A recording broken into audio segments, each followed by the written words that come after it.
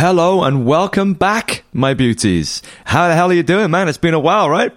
As I said before, I will be making these podcasts weekly again really soon. I am literally 2 chapters away from finishing my new book. And as soon as that bad boy is finished, I will be cracking back on with the weekly podcasts, as well as new material with James Kennedy and the Underdogs. It's all going to be happening, baby. I'll be switching gears and picking back up where I left off after trying to squeeze the writing of a book into 6 months when I was actually given a year by the publisher. But as you know, I've had this weird long COVID/grief/PTSD weird thing which kind of made me ill for 6 months, so I was unable to do anything at all. So I've had to squeeze in some kind of writing frenzy the entire writing of the second book into like a mere few months. So I appreciate your patience in me putting the podcast on hold. I have been dribbling out a few bonus episodes along the way, which I hope you've enjoyed. And like I said, normal business will resume in the new year. So if you haven't yet subscribed to the James Kennedy podcast, get on it. Come on, what are you doing with your life? We're on Spotify, Apple, Castbox, Stitcher, Acast, YouTube. We're fucking everywhere, man. You know what I mean? I make it easy for you. All you got to do is hit the subscribe or the follow button, and you will get delicious pearls of wisdom notified into your platform of choice without you having to do anything. So what's not to love? Get on it.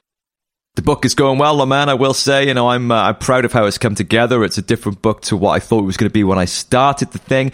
Tons and tons and tons of research have gone into it. I hope it's going to be a valid and worthy addition to your bookshelf. So stay tuned on that. And as well as the frenzy of writing, I've also been, hitting it hard with James Kennedy and the Underdogs. We did an awesome gig at the Cardiff Globe Theatre just a few weeks ago where we premiered what will be a new song coming soon, which I'm not going to tell you anything more about because I just want it to be like an awesome surprise when it drops. And I got a chance to wave the old Palestinian flag and shoot confetti everywhere and all that sort of stuff. Good fun was had by all, I think.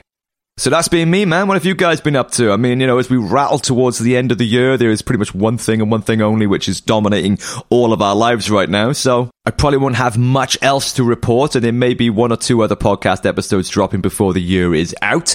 But as a general rule, I'm pretty much on the wind down now, Glad to see the back of 2023, in all honesty. I mean, I've been ill for half of it. It's not been an easy year for me. But if I can reach the end of the year with the new book done, my health back in shape, I come running out of the gates in 2024 with both fists swinging, then I'll be happy. But let's get down to business, man, because I have got an awesome one for you guys today. You're going to love this episode. Today's guest has got an insane life story. What a journey they've had, and what a beacon of insight and wisdom they are as a result of it. I know I'm going to learn a lot that's going to help me on my 2024 journey, and I think it'll help you too. So how about I stop blabbering and let's get them on. Where does one start when introducing today's guest? Multi-New York Times best-selling author, founder of the I Quit Sugar movement, international keynote speaker, a philosopher, a teacher, an explorer, host of the excellent Wild podcast, and one of the top 200 most influential authors in the world. Not to mention her former career as editor of Cosmopolitan Magazine Australia and host of the first season of Australia's MasterChef, which is the most watched TV series show in the country's history. Wow.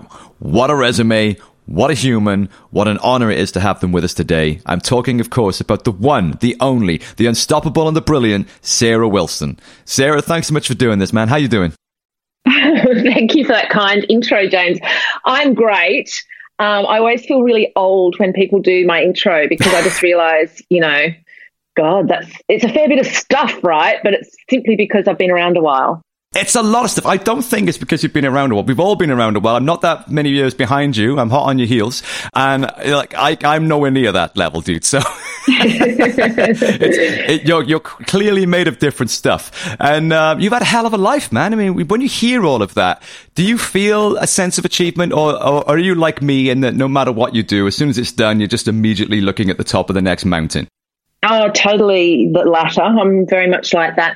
I actually it gets pointed out to me every now and then, like, oh, wow, did you celebrate whatever it is that I might have done? And I'm like, no, I can't be bothered. Like, as soon as I've finished something, I'm really on to the next thing. Right.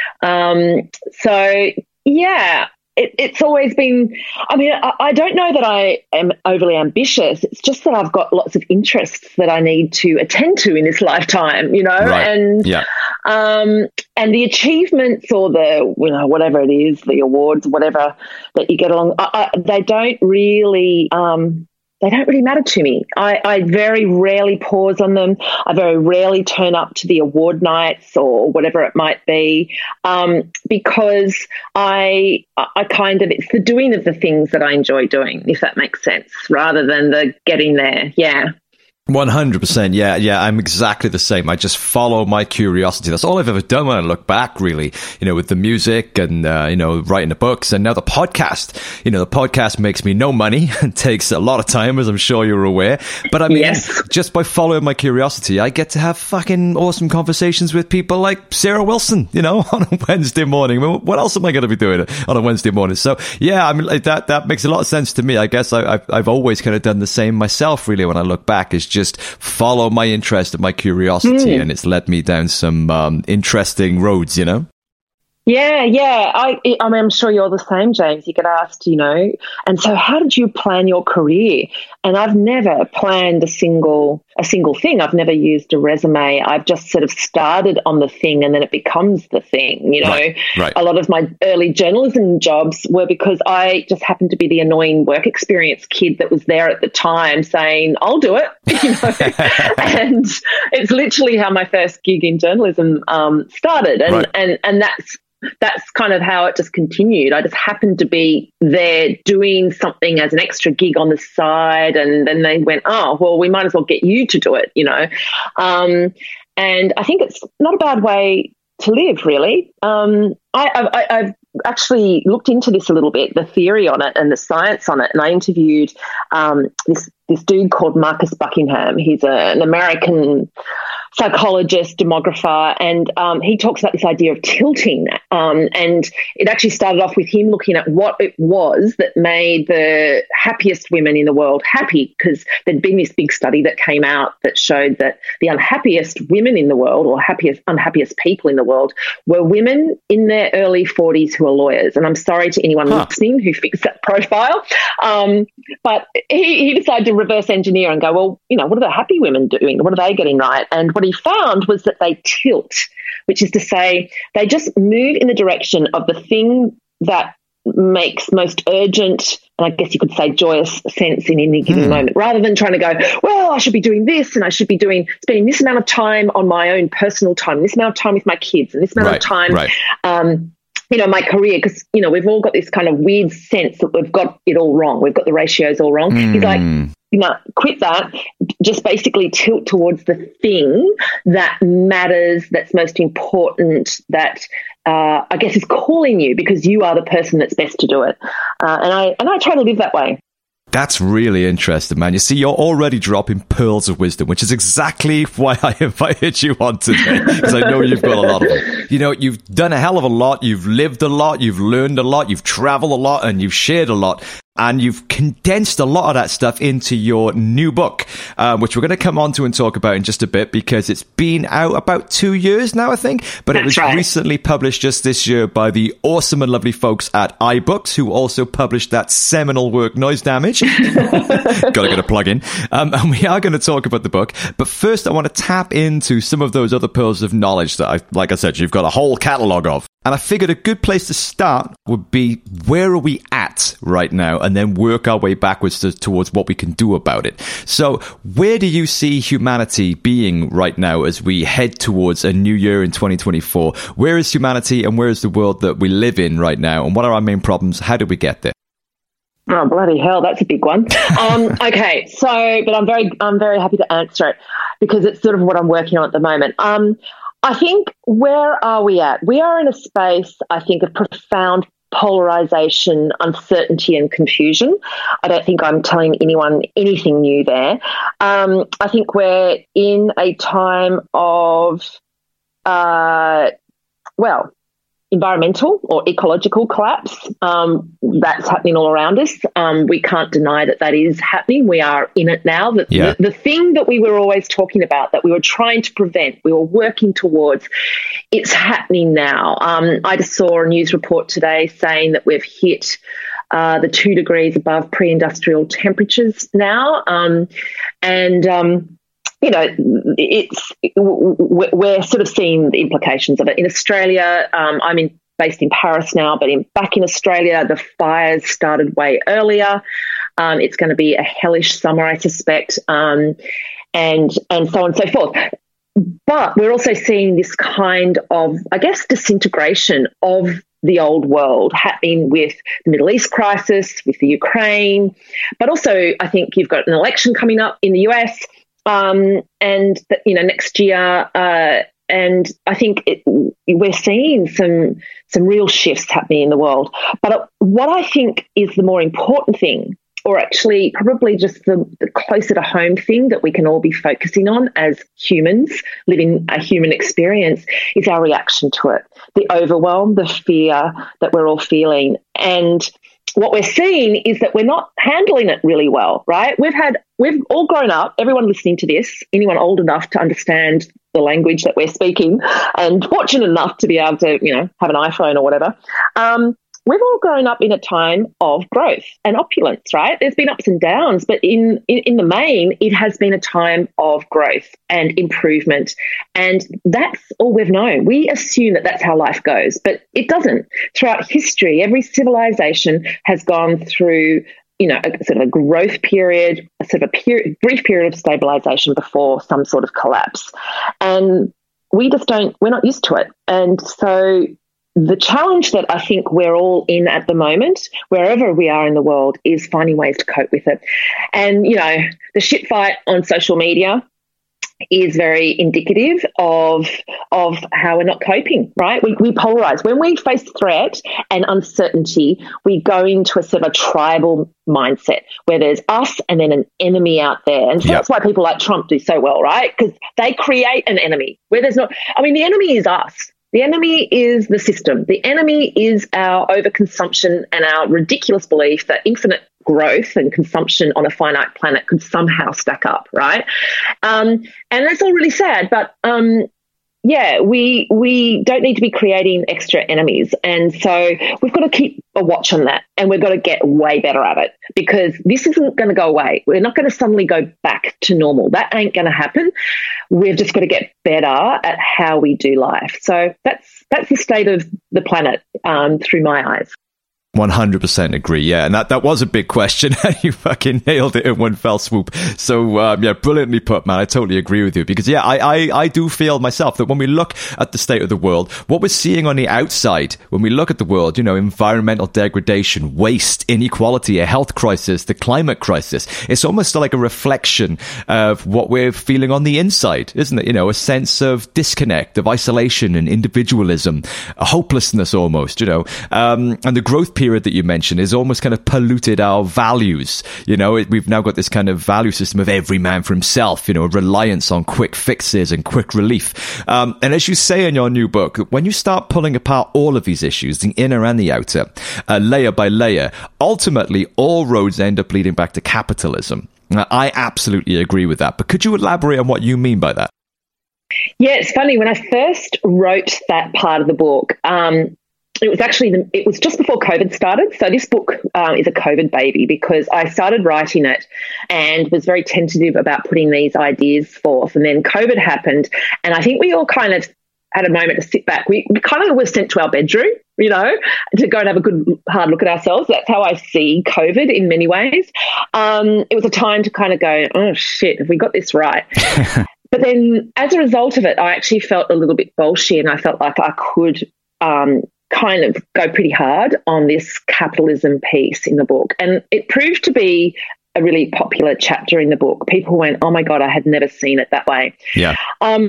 Capitalism is a system that did serve humanity for quite some time. It did lead to progress. It enhanced democracies around the world for quite some time. And I think in its original form, it kind of worked. And then we got this next chapter in the 1980s, neoliberalism. And that was sort of Thatcher and Reagan coming in and going, let's amp this up a bit. And what we're going to do is we're going to get rid of the structures that keep an eye on the market. 100%. We're going to actually downgrade government intervention, community groups, social groups, trade unions, all of this kind of thing. We're going to sort of dial them down so that the market reigns supreme. And that's where things started to get really, really wobbly. Yeah. And it's really hard for people who've only known capitalism, haven't seen it in any other framing, to see that it's actually just a construct, and it's not a construct that worked throughout. It's not something we've had as part of the human experience from the beginning. And constructs can be great, and then they no longer serve us, and we've got to move on. And that's something that I think, a lot of people do find really hard to fathom because, well, oh gosh, without growth, what are we? And without the market system that corrects itself, what are you talking about? Communist system, Sarah? You're talking socialism? Of course I'm not. Although I think both communism and socialism have benefits to them, and there's always nice, happy growth. They're both completely different systems as well, aren't they? I mean, correct. There's this linguistic dissonance, I think, in America where they think socialism is communism, and they're very, very, very different things. Yeah, that's right. And there's elements of socialism that can be very, very well incorporated into capitalism. And in fact, they were in the original days. But look, in the book, I line up the definition of a cult as per Wikipedia. And I run down the definition of, the official definition of a cult, and I basically line up capitalism next to each entry. And honestly, it is a match for match. The mindset of a cult is really very similar to the mindset of capitalism, where we think that there's no other system beyond it. We think that any other framing must be problematic, and so on, And once you actually see it through that lens, you can then start to be critical of it in a way that's productive, and where you can actually go, well, which parts of this can serve me? I remember somebody once said, it's a quote from a meta-modernist thinker who said, look, all systems and theories are wrong, are not, completely true. Right. We've got problems. However, some of them can be useful. Right. And that's what capitalism should be. We should be basically using the bits that are useful. Now, the thing is, I mentioned this before, this equation that capitalism works to: infinite growth on a finite planet. That is insanity. It doesn't stack up, and we now know this. We have entered overshoot, which is basically where we are using the resources faster than they can be reproduced by nature. And that's been happening since the 1970s. We are now in massive overshoot. We have hit planetary boundaries, and there are 9 planetary boundaries. We just earlier this year, it was announced by the Stockholm Resilience Institute that we have hit the 6th, surpassed the 6th of the 9th of the 9 planetary boundaries, and another 2 are about to go. We've also hit the limits to growth, which was a report that was done in 1972, and they predicted that it would happen around about now, the early 2020s, and sure enough, we have.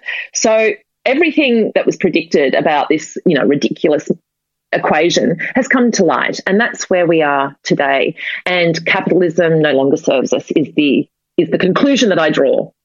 Love it. Yeah, I totally agree. I mean, your assessment of capitalism and its journey is one that I share.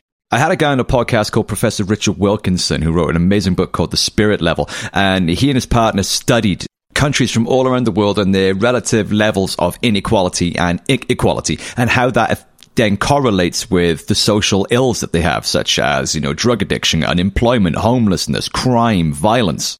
And in every single case, and in every single country, countries that have higher rates of inequality have higher rates of all of those negative metrics, whereas the opposite is also true. More equal countries have none of those negative metrics. So it's kind of indisputable that an equal society is better for everybody. And that's why we need things like socialism. Absolutely. As dirty a word as that is, in order to contain some of the excesses of unrestrained capitalism. Because until the 80s, we had things like powerful unions and nationalized core industries, transport and education and health and things like that. And it was only when Thatcherism and Reaganism came along that was over. And now we've just got complete unrestrained cancerous capitalism, which is just eating everything on the planet. And it's just completely unsustainable, Yeah, I think sports metaphors are always really useful. And I refer to those kind of, the trade unions and so on as the moral umpires on the footy field of life, right? Right. Love it. Football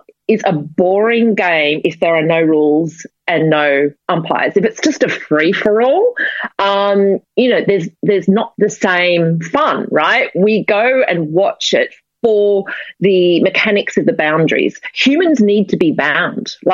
We developed religions for a good reason, because we don't have the capacity to go into life and have to make the moral decisions for every single move that we make in a day. We've got to put food on the table, a roof over our head, and what to go about being able to know how to morally deal with things. So we create boundaries and rules and things like that, so it can guide us, and they remain open to discussion until they don't, and that's when religions become problematic. But that is the point of rules and moral umpires and community groups that keep these checks and balances going. And I think it's actually created a world where, it is a free-for-all, where you have OpenAI being able to determine, what information that we're going to have access to. You have these cowboys out there like Elon Musk just making up rules that suit them, and, you've got social media where it is an absolute free-for-all. And the upshot is in incredible amounts of despair and suicides and, a younger generation that are really suffering.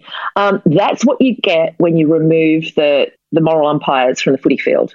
I love that analogy. Yeah, it works so well. It's so simple and just sums it up perfectly. Do you feel then that even though all of us can make changes in our personal lives, and we should, of course, with regards to waste and our consumption habits and our lifestyles, do you feel, though, that real change, the kind of change that we need urgently, is not actually going to be possible without global systemic change?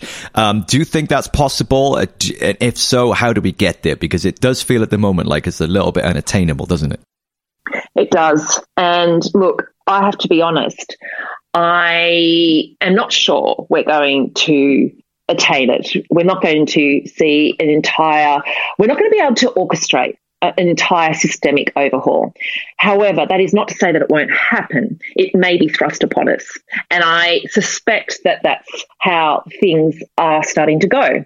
Yeah. I think there are institutions that are being disintegrated and called into question without our real input. It's just that they're crumbling, Democracy is having a complete reset and reshuffle, and it's not necessarily for the good, but there are other reshufflings that I think are happening. So you're right. For a long time in the climate movement, there was this idea of the carbon footprint, that each individual could make a difference by recycling and switching to renewables and turning off their light switches and blah, blah, blah. And there is certainly a lot of worth to that. However, it should be pointed out that whole notion of the carbon footprint was invented by British Petroleum, one of the major fossil fuel companies. And it was invented to basically put the blame onto consumers. And I came across this with my, I Quit Sugar work 10 years ago.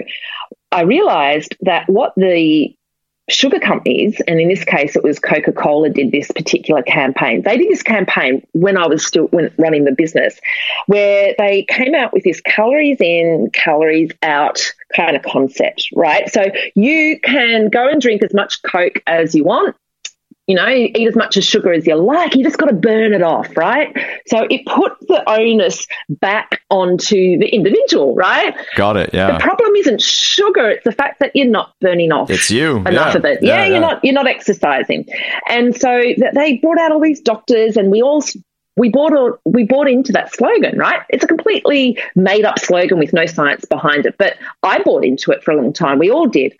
And so this is what these major companies do. When they want to avoid responsibility, they turn it onto the individual. And my God, do we lap it up, because we do guilt and shame so wonderfully as humans. And then we go, oh my God, we're bound to fix this, and I've just got to do it. And I've got to get all my neighbours to do it. I'm going to yell at them and get angry with them. And of course, that creates more polarization and the world that we live in now. So on the one hand, yes, it's a problem that this carbon footprint theory is out there. But on the other hand, and yes, systemic change at a government level, at a corporate level is what needs to happen. It puts us in a bit of a bind, though, because what can we do? Well, we can shift our money to better banks. We can divest. We can put pressure on governments. We can vote for governments that will, put in climate policies, which is what we did in Australia. And I worked on that campaign for a year and a half, and we got in a left-leaning government, a bit of an anomaly in the world today. And they came in with a bunch of climate promises, and unfortunately they haven't fully lived up to it. They're better than the other option, but there's been a couple of fossil fuel projects that have been approved under this new government. So it's imperfect, it's slow, it's not going to happen in time. However, we've still got to do the recycling. Yeah. We've still got to be engaged, because that is what the human spirit is about, James. Like, if we don't have that, then who are we? And, this has come up recently with the Middle East stuff. There's a lot of debate whether the ceasefire is what we need to be doing. Well, my argument is we need to call for a ceasefire, even if it's naive, even if it's not, perfectly achievable. We as everyday citizens must call for it. And then it's up to our governments to then tell us why they're having to make compromises and backwards and forwards in treaties and discussions with Israel and Palestine. But we as humans need to call for these fundamental, morally important things, which is exactly why we should also fight for the climate, and we should be living in congruence. And that's the really important bit. I talk about that in the book, this notion of being in attunement with life. So much of what we're doing is out of attunement with the flow and the rhythms of life. And what that does is it creates this horrible dissonance in our being. We are not living kind of in the patterns of life. And so we feel this incredible disconnect and loneliness. And the loneliness piece is massive. The UK, I think, is one of the loneliest places. Well, yeah, when the UK was part of the European Union, in the EU. And, I think there's a loneliness minister in Britain that's trying to attend to this issue. Our loneliness is not just our loneliness from other people. Our loneliness is from our relationship with life, with the rhythms of life. And if we want to be in the rhythm of life, we want to be saving it, not wasting it, and exploiting it and abusing it. Amen. Yeah, 100% agree with you, man. And beautifully put as well. I don't know if I answered the question there. I can't remember what the question was. I kind of got a bit carried away. Doesn't matter. It doesn't matter. The answer was brilliant. The answer was brilliant. Fuck the question.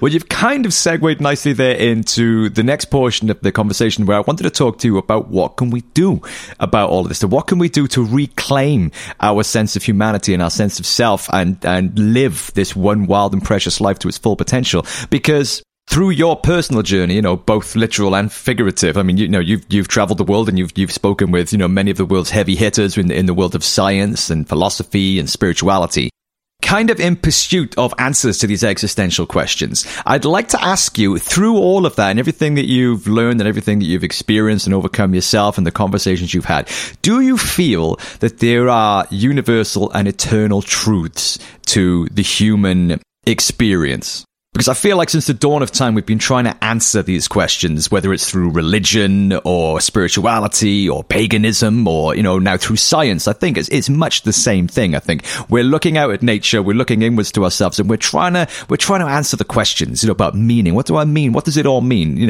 Life and death, happiness, good health, how to live the best life. Is there a right way to live? Morality. I feel like humanity has been searching for an answer to these questions since the dawn of time. And I'd just love to ask, I know it's a big question, but do you feel through everything that you've experienced and all the conversations you've had and all of your personal journey and exploration, do you feel that there are universal, eternal human truths? And if so, what are they? That's an awesome question. I mean, I could answer it from all different angles, but maybe I should answer it with sort of a way that I almost answer it in the book. So, as you know, I hike around the world with this 15-kilo backpack in the footsteps of different philosophers, etc., to almost answer that very question, like, what is it we're here to do? And what I find myself asking, and I quote a wonderful poet. He's an Irish English poet called David Whyte, and he sort of says there's always more beautiful questions to be asked. And one of the more beautiful questions that I ask in the book is from a wonderful philosopher called Erich Fromm, and he once asked, and it's buried in one of his books, and I pulled it out, and then I now use it, all the time in my podcasts and so on. And the question is this: what is left if we lose it all? And it's amazing how many people don't quite get the question, and then other people who know it straight away. But basically, if we are stripped of all the things that we have got attached to in this life, I don't know, our identity, our things, our attachment to our job, our career, our reputation, and so on. If we were to lose all of those things, as well as, maybe losing the security of a stable planet, and so on, what is left at the end of the day? What is it that will sustain us? And I answer it actually with Erich Fromm's answer, which is he has boiled it down to making his life a study in work and love. And he, gives wonderful reasons as to why those two things are what matter. And I tend to agree. And, I sort of say in the book that for me, attending to my work, that is this vigilant going down deeper and deeper into what I can do to be of service in this lifetime, is something that, I've really enjoyed doing. And I've had the wonderful, wonderful privilege of being able to do it as a day-to-day thing. Some people do it on the side, they have the day job, and then on their side they do their sort of service work. And then I sort of am honest about it. For me, I struggle with the idea of love. That will always be the thing that I have to study, And so I think those two elements are really fundamental. And I do come across it in all different ways, in different traditions. We have to contribute. To be of service is 100% important. And, I start off actually in my other book, First We Make the Beast Beautiful, which is about my journey with anxiety and a reframing of it into a sort of more of a philosophical and spiritual framing. I start off that book with a quote, a question I put to His Holiness the Dalai Lama, and where I basically say, how do we stop our minds from chattering? He says, don't bother.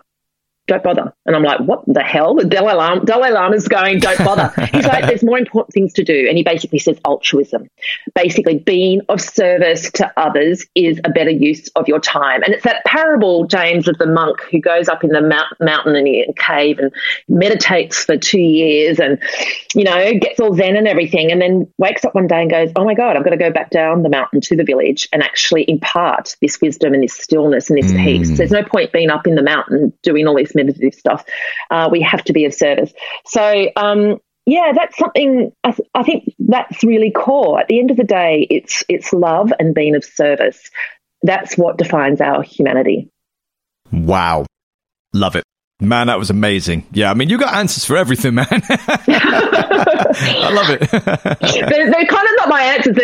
I mean, I've made a career, I suppose, out of like going around the world and meeting up with people way wiser and smarter and older and than me, and going, so what's the answer to this? And then I curate it. I mean, that's what I do. I'm a conduit. I can take complex information and then I try to break it down into a way that everyday people who are bogged down with kids and the whole thing, in a way that they can go, I get it. That's my mission in life anyway. Love it. Well, that's exactly why I got you on the podcast. I was like, well, who's going to be able to clear up all my existential turmoil, clear up my angst for me? I know just the person. Well, look, we've talked about the problems. You've explained very articulately, where we're at and what we're dealing with and where we're headed. So what can we do I know you've done a lot of work on this, with regards to health and happiness and mental health and spirituality and meaning and all that good stuff. So let's dive both feet into that. Yeah. What can we do to turn this around, to live our one wild and precious life to its full potential and save the planet and our future in the process? Tell us. Yeah, well, there are some fundamentals, and I like fundamentals that tick off about 5 different goals at the same time. They're the ones that keep me really satisfied and make my A-type personality kind of go, yep, this is good, this is the right answer. So, look, one of them is meditation. Meditation is non-negotiable. And look, do as I say, not as I do, because I go through slabs of time where I just can't face it, and that's cool, right? You do it as you can. The best idea is just to give it a go. And there's all different ways to go about that, but it really does work, and you can be terribly bad at it, as I am. It still does its job. In a similar vein, walking in nature, so call it hiking, whatever you want to call it, it just works. There are about 42,000 studies that have been done around the world on the benefits of walking in nature. And so much so that in Japan and South Korea, their health programs, their health policies incorporate what's called forest bathing. And it's also been incorporated in different parts of Scandinavia, in California, because the science is so conclusive.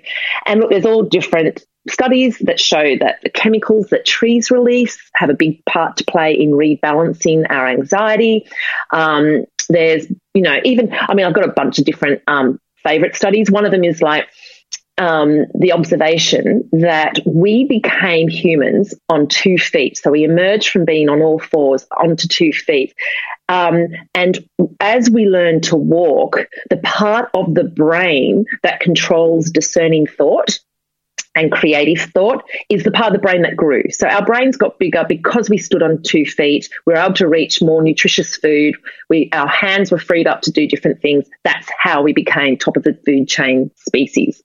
And what that means is that when we walk, we actually best access discerning thought. So walking at a moderate pace through nature is what actually brings about our best thinking. And that's why there was that big phase. And I think it continues, the walking meetings, psychiatrists I know in New York took to doing their sessions with patients walking through Central Park. We can actually access, incredibly awesome thinking by walking in nature. The other thing, and just to bring it back to that congruence and attunement that we were talking about earlier. So there's fractals in nature. So fractals are repeated patterns. So if you think of the petals of a flower or the rings of a tree trunk or tidal pools, they're patterns that repeat out. Our retinas in our eyes are also made up of fractals. And when our eyes connect with these patternings in nature, there's this kind of sucking in connection point. And, anyone who's this is not an ad for Apple Mac computers, but that their old power cords where you had a magnetizing thing and it would sort of just suck itself in, right? It was just like nice, snug. It's kind of, I always think of that, when I think of attunement. We kind of click in, in this beautiful, snug way into the flow of life when we walk in nature, because these fractal patternings bring us back to a sense of belonging and like this idea that, this makes sense. We're meant to be part of this. And look, there's countless other studies that show that this process of walking in nature just does its job. And a lot of people go, well, how do I do it? I'm like, don't worry about it. 20 minutes will generally kind of work, but longer is better. And you can even just walk in suburban parks. It will also do its job. And studies have shown that that's the case. So just start walking. You don't have to do anything else and you'll get home and the job will be done on you. So to that end, the other thing that you can do to make one of the biggest difference to the planet is to get rid of your car. Get rid of a car in your life. It forces you to walk. You then connect more with your community. You then have the benefits of, all those walking studies. You also I say in the book, walking or riding a bike sticks up 2 fingers to the whole capitalist concept of cars and, moving fast from one place to another. Like, like I say, it ticks off a bunch of boxes. So there's some of the practical things you can do if you're really wanting to cut down on carbon emissions at an individual level. One of the best things you can do, and it's a surprising one to many, but the Project Drawdown project, which kind of has been following this for many, many years. It was a massive bestseller around the world, and I actually just interviewed Paul Hawken, who put that together. He's one of the OG climate activists. He's, I think, in his 70s, potentially 80s now. And he's still an absolute legend, one of the heroes for the global climate movement. But the number one thing you can do is to cut food waste. So it was ranked as number 3. It's number 1 now in terms of out of 100 different ways that you can cut carbon emissions. And this is something that people kind of can't quite believe, but if food waste was a nation, it would be the 3rd biggest carbon emitter after the US and China. And the biggest food wasters are us, consumers, not the supermarkets, not restaurants, not the farmers, us. So if we were to even halve the amount of food that we threw out, and this is not just food that you know is going off in the fridge, it's also like unnecessarily peeling things, cutting off fat that we should be eating from foods, all that kind of thing. If we were to halve that, there'd be enough food on the planet to feed the world. And that just gives an indication of just how much food we're wasting. So, yeah, there's some practical things you can all do and do them now. Oh, and the other thing is don't go to the shops. Just stop buying. It's as simple as that. Like, recycling does not work. You know, like it is high, it burns more carbon than than many people are prepared to accept. Only 7 to 9% of plastic, which is sort of one of the more readily available recyclable items, is in fact recycled. All those clothes that you think you're taking to, thrift stores and charity stores, only 5% of it gets sold. The rest goes into landfill. Don't kid yourself. Recycling does not work. Not consuming is the only thing that works. And so I just encourage people to then not go to the shops because buying begets buying. You go to a shopping mall to go, I don't know, buy a vegetable peeler and you come home with towel sets, a whole heap of shit you just don't need. Like, I mean, as you might know, James, I can go for a year, 18 months at a time, buy nothing other than groceries, absolute staples. So I think there was a Times Magazine article just last weekend. Don't know when this is running, but recently, and it was all about the fact that I own 3 pairs of knickers. I saw that, yeah. I don't know, but it seems to fascinate people. But I have lived out of, between one backpack, carry-on backpack, and 2 suitcases of things for the last 15 years. I love it, man. I love your whole outlook. The fact you're doing it as well. And all of these things make total sense. And that is a real bombshell about recycling. I mean, that's actually the first I'd heard of that. I feel like I'm doing my bit. It kind of absolves my guilt, to put my recycling out, thoroughly.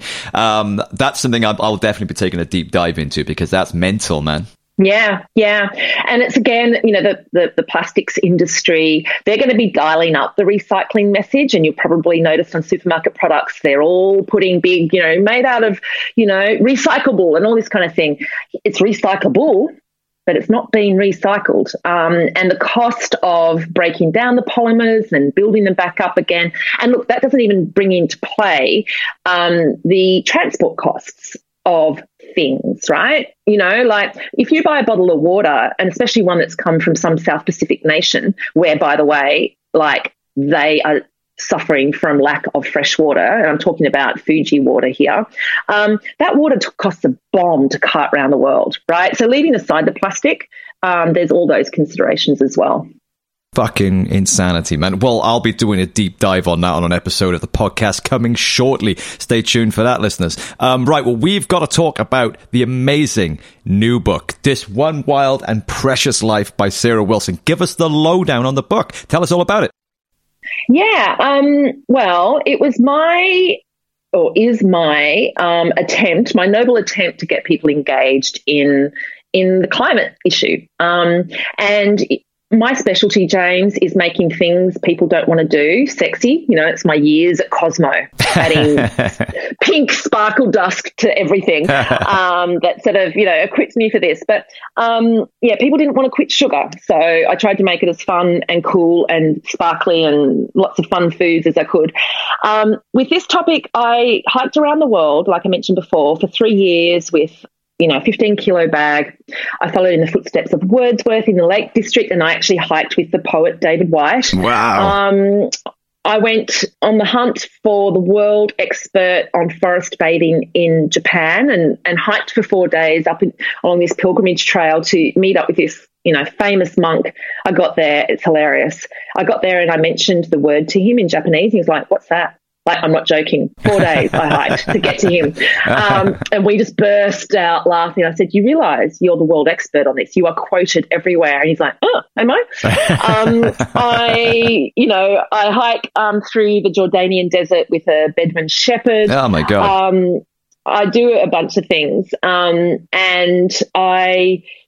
basically am trying to find a path through the climate crisis that we get that's actually got a spiritual, philosophical element that makes sense.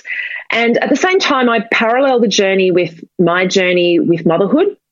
I was told that I could never have children, but in the process of writing this book, I fell pregnant naturally a number of times, and there's this kind of journey through losing sort of babies and that kind of thing that sort of parallels the journey. And then let me see what else. That's pretty much it. I come out the other end with a very, very calm happiness. I basically come out the happiest I've ever been in my life. And one of the conclusions that I make is that, the best antidote for despair and fear is action. And so becoming engaged, an activist, if you want to call it, in saving this one wild and precious life that we have is actually the thing. That's what it's all about. That's what we're here to do. And I live it, I breathe it. I don't do it because I'm, wanting to self-flagellate. I actually do it because it's more fun than the status quo. This is a better way to live, even if it wasn't about saving the planet. This is a better way to live. It's simple. Coming back to, people saying, "Oh, why are you a minimalist?" And I often have to reply, because I'm lazy. I've worked out that shopping and storing the shit and then having buyer's regret and all that kind of thing, it makes me miserable. And I've just eliminated it from the equation of my life. That's the book. Oh, man. If that doesn't sell a few copies of the damn thing, I don't know what will. Absolutely, absolutely amazing. This One Wild and Precious Life by Sarah Wilson is out now on paperback, ebook, and audiobook, available everywhere, published in the UK by our friends over at iBooks. Christmas is coming. Get yourself a copy. It's going to change your life. It's going to set you up for 2024. Also, buy a shitload of copies for Christmas presents. That takes care of that. Knowledge and health and happiness is the best gift you can give anybody. So get a copy to give to people for their Christmas stocking. Sarah Wilson, you got to go and follow her on all of her socials. So let me give a shout out. It's _Sarah Wilson_ on Instagram. She's also at sarahwilson.com. She's got an awesome Substack you should go and subscribe to and check out, and her amazing podcast Wild is also available everywhere. Sarah, thank you so much for taking the time to speak with me today and share all of your incredible insight and wisdom with us all. I hope you know what great work you're doing, and long may you continue to do it. I'm off out now to go and polish and dust off my push bike and hit the road. So thanks for inspiring me. You're an example to us all. I wish you nothing but success, health, and happiness, my friend, and I look forward to whatever you do next.